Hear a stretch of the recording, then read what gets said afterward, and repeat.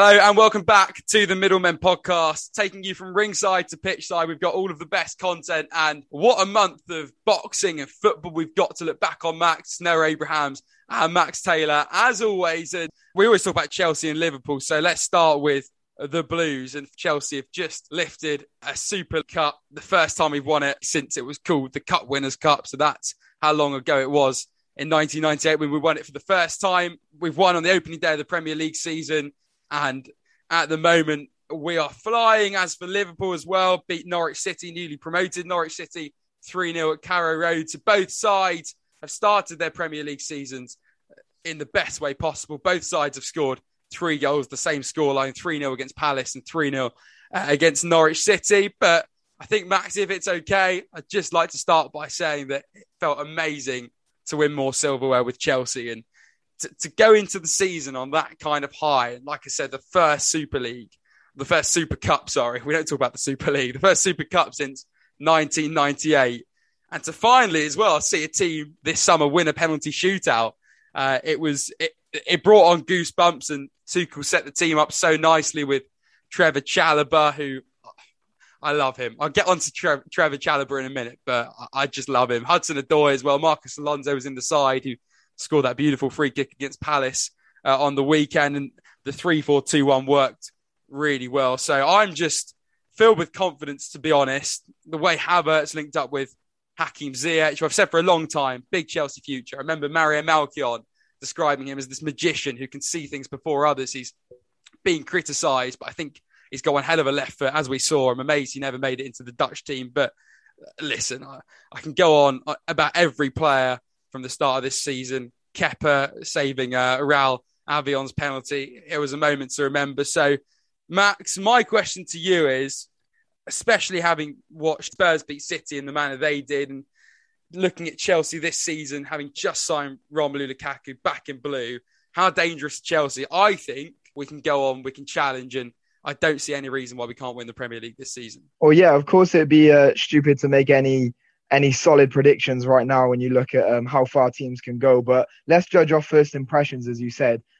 Both our teams, done the job they were pretty much expected to do and more. It's always and more when you get a clean sheet and a handful of goals. But you also mentioned the trip up with City against Spurs there as well, and that does make you think, doesn't it? When the reigning defending champions do not start the season against a Spurs team that are quite joked about right now, to be honest, with the controversy and the everything that's going on with Harry Kane. So for them to go and go and take it to City, go and take it to the champions, that does make clubs like our clubs like Chelsea and Liverpool look at it and say, oh, hang on, if they're not performing like this in times when they need to, because you always need to get the season underway with a good start, and they haven't. So I think all the teams in the top 5, top 4 from last season will definitely be fancying themselves now, and Chelsea most definitely with the chirp up from winning the Super Cup as well, they'll definitely be up for it, because I feel like they've got all the momentum behind them going into this campaign. I remember what it was like as a Liverpool fan when we won the Super Cup, heading into the Premier League season. You just can't wait for it, because you know what your team's capable of. And if I'm not mistaken, that was actually the season we won the Premier League as well, after we won the Super Cup. So not to get your hopes up, Noah, but look forward to it, mate. Massive. And it's a weird tournament as well, because I feel like it's so undervalued and so kind of not underappreciated, but overlooked. How many people do you know that kind of sat there and watched the season, even knew it was happening, even knew it was going on, unless you were a Chelsea or Villarreal fan? So it's weird in that way, because it is a major European tournament, in my view. It's not a tournament, a trophy, in my view. And from a Chelsea fan's point of view, just like you said, it fills you with all sorts of optimism. But from a Liverpool fan's point of view, Van Dijk's just signed a new contract, and I think you're still linked with Ismail Assar, who is too good for Watford. And he has re-emerged as a potential Reds transfer target, an unbelievably naturally talented player, and he's by a long way the best of Watford. Just like Chelsea, who play Arsenal on the weekend, you're also facing a mid-table opposition in Burnley. From an outsider's point of view, I think Liverpool are in a pretty good position at the moment. I love it. Every time we talk about Arsenal playing playing a Premier League match. We've always got to slip in out there a mid-table team, and I'm here for that. We need to They continue. are. That's a pattern that we love, right?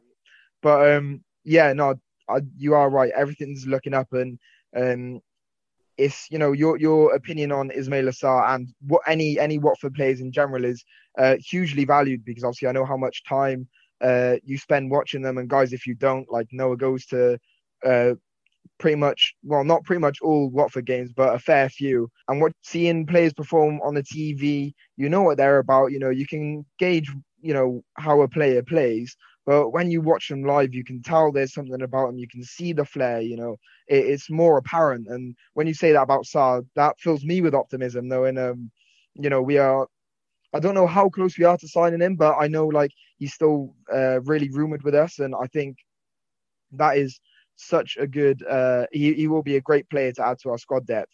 And hopefully, he knows, I know he'd be crucial to the Watford team. As you said, he's probably their best player, but obviously his role won't be as crucial in the Liverpool team. But hopefully we can sign him, because rotating him, I think he'll fit perfect into the system. And Klopp does that with those type of players. Those players that have the potential but aren't stars yet, he's great at developing them and filling their potential. So yeah, if he can do that, then the teams can watch out, because I've seen what he can do against us. In that game a couple of seasons ago when he beat us. I know you brought it up before we even started recording, but exactly, it just goes to show we both know what he's about, and I would definitely be excited for us to have him in my team.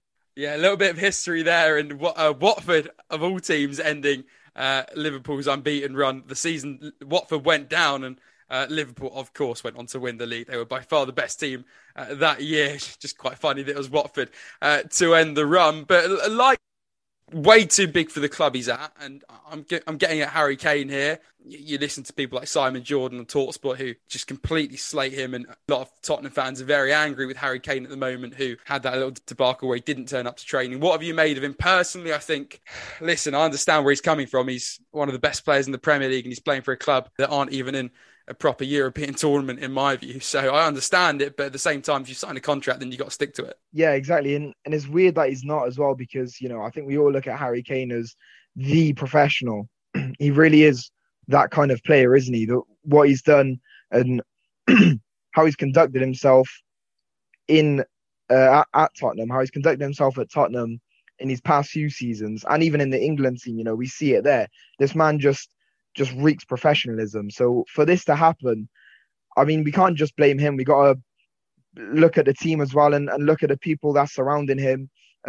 I know his brother, his agent, Charlie Kane, as well, has been brought into discussion a lot. And as you said, by Simon Jordan and the TalkSports. And I think that's only right, because when transfer rumours and transfer situations between two clubs and a player get so public, then somebody or a few of those people in that team have done something wrong, because we understand from a PR standpoint, you don't want those type of stories getting out, because journalists will take that for dinner, and they have been for the past month or so now, haven't they? So, I think that there hasn't been from top to bottom, not just Kane, but like everyone in between, there hasn't been a lot of professionalism or even a lot of competence to kind of keep this rumor or the whole actual transfer in itself under the boat, under the radar. It's going to be hard to, because in my opinion, Kane, the second best striker in the world, obviously he's huge. Everyone's looking at him. So if he is rumored with a club, everyone's going to be making stories about it. So it's going to be hard to keep that, under the radar. But if you've got a good enough team around you, they'll do it, and they'll do enough as much damage limitation as possible, as much as you can with a player like Kane. And I don't think that's been done in this situation. From the outside looking in, as a neutral, as a Liverpool fan looking in, it does look a bit messy, and I still don't know where it's going. It feels like something new happens every day. Well, it's quite a confusing one, in all honesty, but maybe, time will tell in this next month.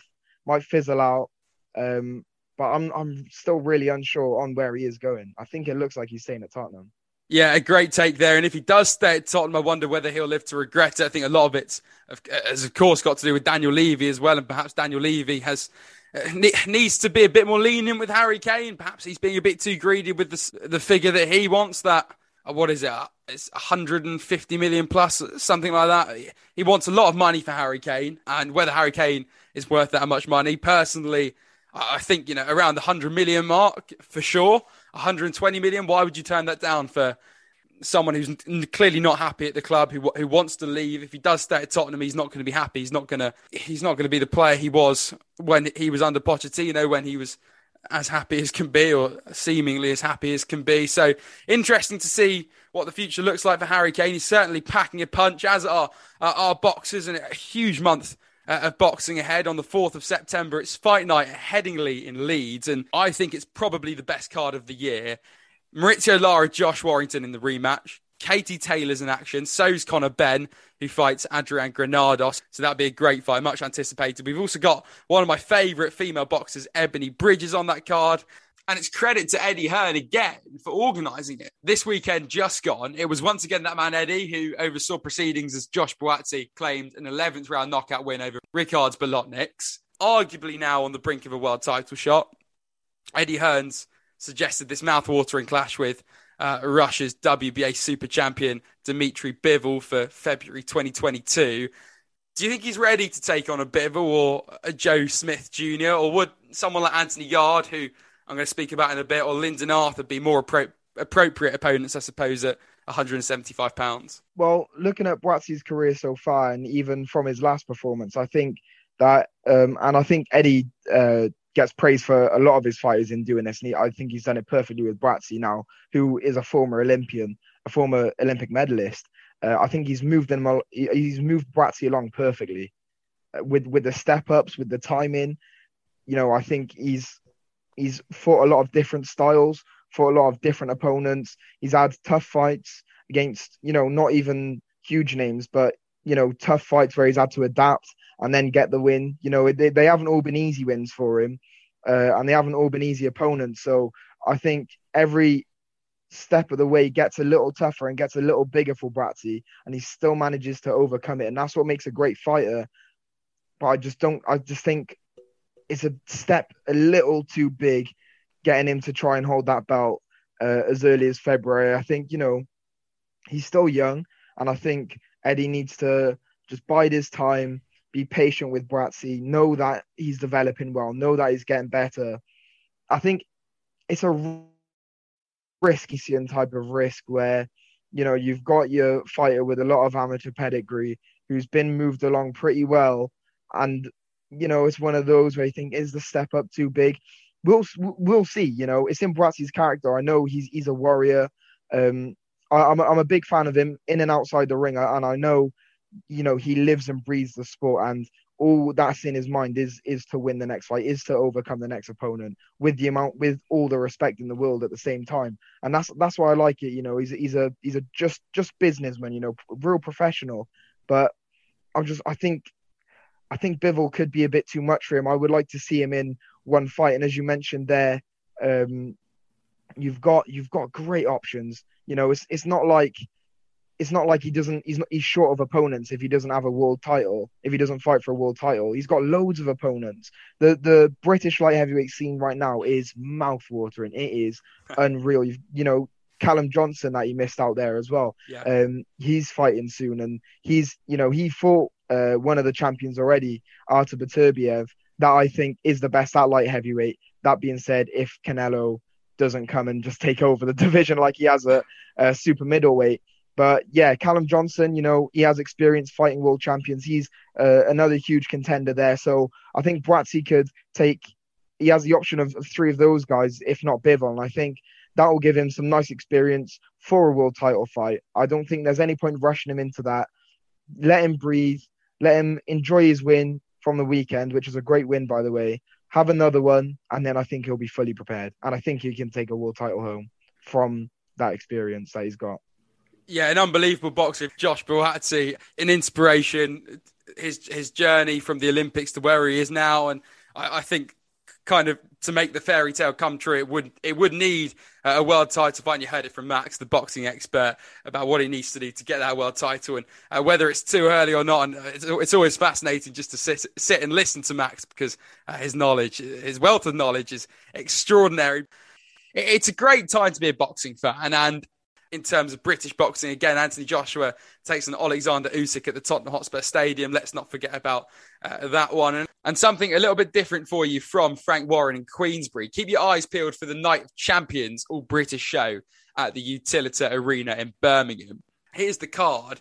It's Kakase versus Woodstock for the British Super Featherweight title. Ahmed versus Kadimi, the rematch for the vacant British Super Flyweight title. Ennis Brown versus Maxwell for the British and Commonwealth Super Lightweight titles, plus the return of light heavyweight superstar Anthony Yard, who we mentioned in that talk there with Boatsi.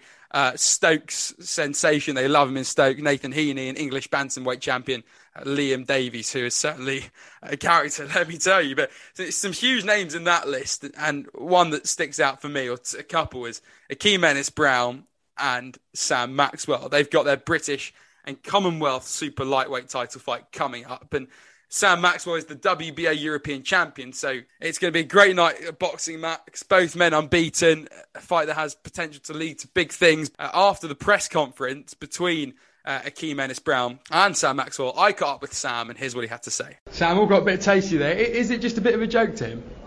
Seems to think, like, I don't know, he thinks this is how his press conference is supposed to go, and he's just trying to big himself up, and I think he's just trying to get himself known. He's unknown really, even though he's a champ. He's not got a big following because of what kind of person he is, to be honest. And so I think that was a bit of part of it. You look particularly unimpressed with the way he carried himself, I suppose. Exactly, yeah. He's supposed to be a champion and have a bit of class, but he's got none of it. None of it. Can you just use that to rile you up even more? Definitely add a bit of fuel to the fire, and just keep push me that extra bit in training, because I'm not losing to someone like that. And we spoke about what he's been doing on social media and making things personal. How does that sit with you?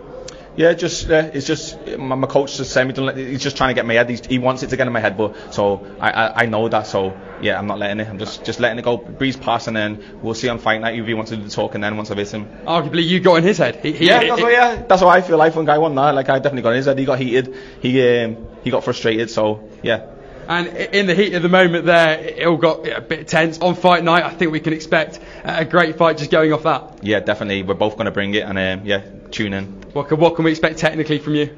You're going to be just what I've been working on in the gym. I'm feeling good, feeling fast, sharp. Everything's gone perfect in camp, and I'm just excited now. And you set yourself top 10 in the world. I mean, what's the message to the fans? And it's going to be a cracking British fight. Yeah, it's going to be a cracking British fight. I can't wait to win that Lonsdale belt and the Commonwealth as well. Both up for grabs, and I'm excited. Sam Maxwell there catching up with me after the Night of Champions presser, and like I said, it did get a bit tasty. And the first question to Sam was about how it did get a bit tasty. I think I used that exact word, tasty, because Sam Maxwell and Akeem Ennis Brown, not the best of friends. Akeem Ennis Brown, I don't think he's particularly eloquent when he speaks about Sam Maxwell. I don't think Sam Maxwell appreciates that very much, but that was the interview with Sam, and he's obviously very confident, Max, that he's going to win those belts off Akeem, who currently holds the British and Commonwealth Super Lightweight titles. Do you think he could do it? He's a WBA European champion. He's in the top 10 in the world. Yeah, it's anyone's game. You look at their records, you look at where they are in their careers. Sam Maxwell, a bit more experience, got that amateur pedigree. Fought Lomachenko twice, by the way. Little fun fact. But yeah, I think, when you look at their records and you look at their accomplishments, it really is a 50-50 fight. And although, Frank Warren doesn't necessarily put on these great, beaming, flashy DAZN fight camps like Eddie Hearn does, but he does have some real juicy domestic fights, and I can really appreciate that. People like me and you can really appreciate the 50-50 domestic ones that he puts up. Sometimes, they're a little mismatched, but you get that in any promotion. So these fights, I'm really grateful that he puts on, because they are great to watch. And Maxwell versus Ennis Brown will be great to watch. I'm looking forward to it. I've been following Maxwell for quite a while, actually. As I watched with you, actually, one of his conferences a couple of years ago when he fought Conor Parker. Derby's own Conor Parker, and finished him off with a lethal combo, by the way. Maxwell versus Parker, the finish, because that shows you what Maxwell is capable of, and that's what he will be taking into the fight against Ennis Brown. It'll be a great watch, so you guys have to watch out for that one. And yeah, I just feel like, Sam Maxwell, as I said, he's got that amateur pedigree. He's got a viral knockout as well. In this fight where he was struggling for however many rounds, he was losing on the scorecards and just pulled out a one-punch knockout out of nowhere. Like, this guy has it all. He was bringing us loads of laughs. If you follow his Instagram, last year through lockdown, he turned into a comedian through some time, and he was great. So this man does it all. And as you would have found out when you interviewed him, he's a great character in and outside of the ring. So yeah, it'll be fun to watch. I just feel like what he's been needing for some time and what he's getting with Ennis Brown is the pedigree of opponent, the caliber of opponent, and I feel like finally he's kind of moving up that level now. And as you said, this is a door opener. The winner of this can go on to even bigger names. So it truly is a real door opener for the winner of this one, and they can start chasing, the continental titles, the other titles that are higher up the chain. Maybe until they get to a world title fight. You never know. And he's a really lovely guy as well. And you made a good point at the start with the difference between Matchroom and Queensberry Presses. And as we've seen over the last decade, I suppose, Eddie Hearn has completely changed the boxing landscape. It makes every event one for the cameras. And perhaps it's understandable because of that people have their perceptions. All I can say is that I thoroughly enjoy being among Frank's boys and speaking with them after events. Everyone was friendly. The media guys, they couldn't have done enough. They went out of their way and they were so helpful. And the talent on display as well. Okay, they're not Hollywood names, but it was unreal. The talent in the building, the talent that Frank Warren has, it's huge. Let's look ahead to this weekend now. Not a lot of boxing, but Manny Pacquiao returns to challenge Yordenis Ugas for the WBA Super Welterweight belt in Las Vegas, live on Sky Sports from 2 a.m. On Sunday morning. Now, Pacquiao had claimed the same WBA title, of course, with a points win over Keith Thurman in 2019. The governing body stripped him of the belt due to inactivity, and that elevated Ugas to being super champion. I don't think we'll be seeing a stoppage match, but at 42 years old, he's still going. Manny Pacquiao, and he'll put on a show like he always does. He is timeless, isn't he? He is absolutely timeless, this man, and you can't not love him. Although, there's being a Mayweather fan, I know how distasteful fellow Mayweather fans can be of Manny Pacquiao. But look, come on now, when you take away the bias that people have for Floyd, and you just look at this man, what he's accomplished in his career, what he's still doing to this day. Do you know what I mean? It's just a shame that, I say it's a shame. This fight versus Ugas will be a cracker.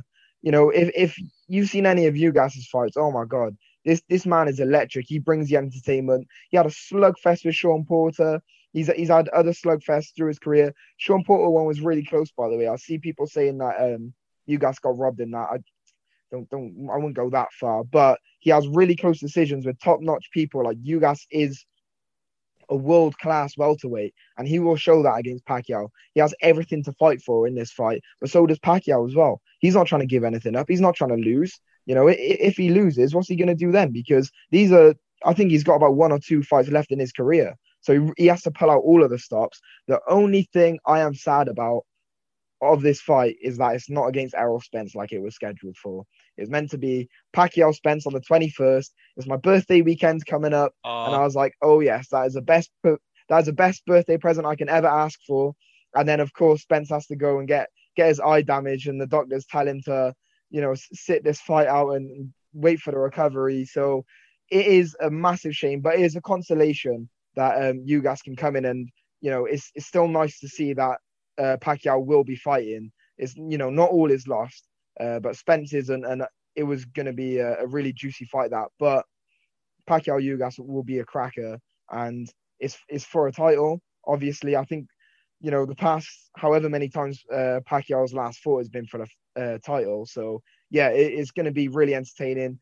2 guys with different styles. We'll see how much Pacquiao slowed down these past couple years now, especially with his inactivity. We really will see how much it has cost him, and if it has cost him at all, because as I said, he's been timeless these last few years. I just don't want him to go out like a Roy Jones or like another fighter that's, kind of taking it too far in their career, that hasn't called it quits when they should have done, because it will be sad to go out like that. As I said, I got nothing but respect for Pacquiao, so it'll be tragic to, see if it really has affected him and Ugas walks over him, because it'll be shocking and upsetting. So hopefully, it's team consideration. I think Ugas shouldn't be overlooked for this one. And we might get a new champion. Well, there you go. Pacquiao versus Ugas on Max's birthday weekend. Not on his birthday itself, but I think the birthday weekend, he'll take that. And just one more on Pacquiao. Yeah. Freddie Roach is teasing that if Pacquiao beats Ugas on Saturday night, Sunday morning, then we might have a Mayweather rematch on our hands. Do you think it's a bit... I don't know. I look at it and think, one, does anyone really want to see that? Two guys going at it like that? I don't know. But I also think, why are we looking ahead that far when realistically we know something like that probably won't happen? Yeah, I think Freddie Roach just likes to drop in the clickbait titles and get everyone excited for no reason, because it seems really unrealistic. I know both of those guys will still want to get it after this fight. We'll still want to get in the ring and fight. Fight somebody, maybe not each other, but we'll want to fight. I think Pacquiao still would be happy to do it, because obviously unfinished business against Mayweather because he lost. But I just can't see it happening. And yeah, everyone's going to call it, everyone's going to clown it and say it's stupid. Why are we having this, 6 years after the first one? They were too old in the first one anyway.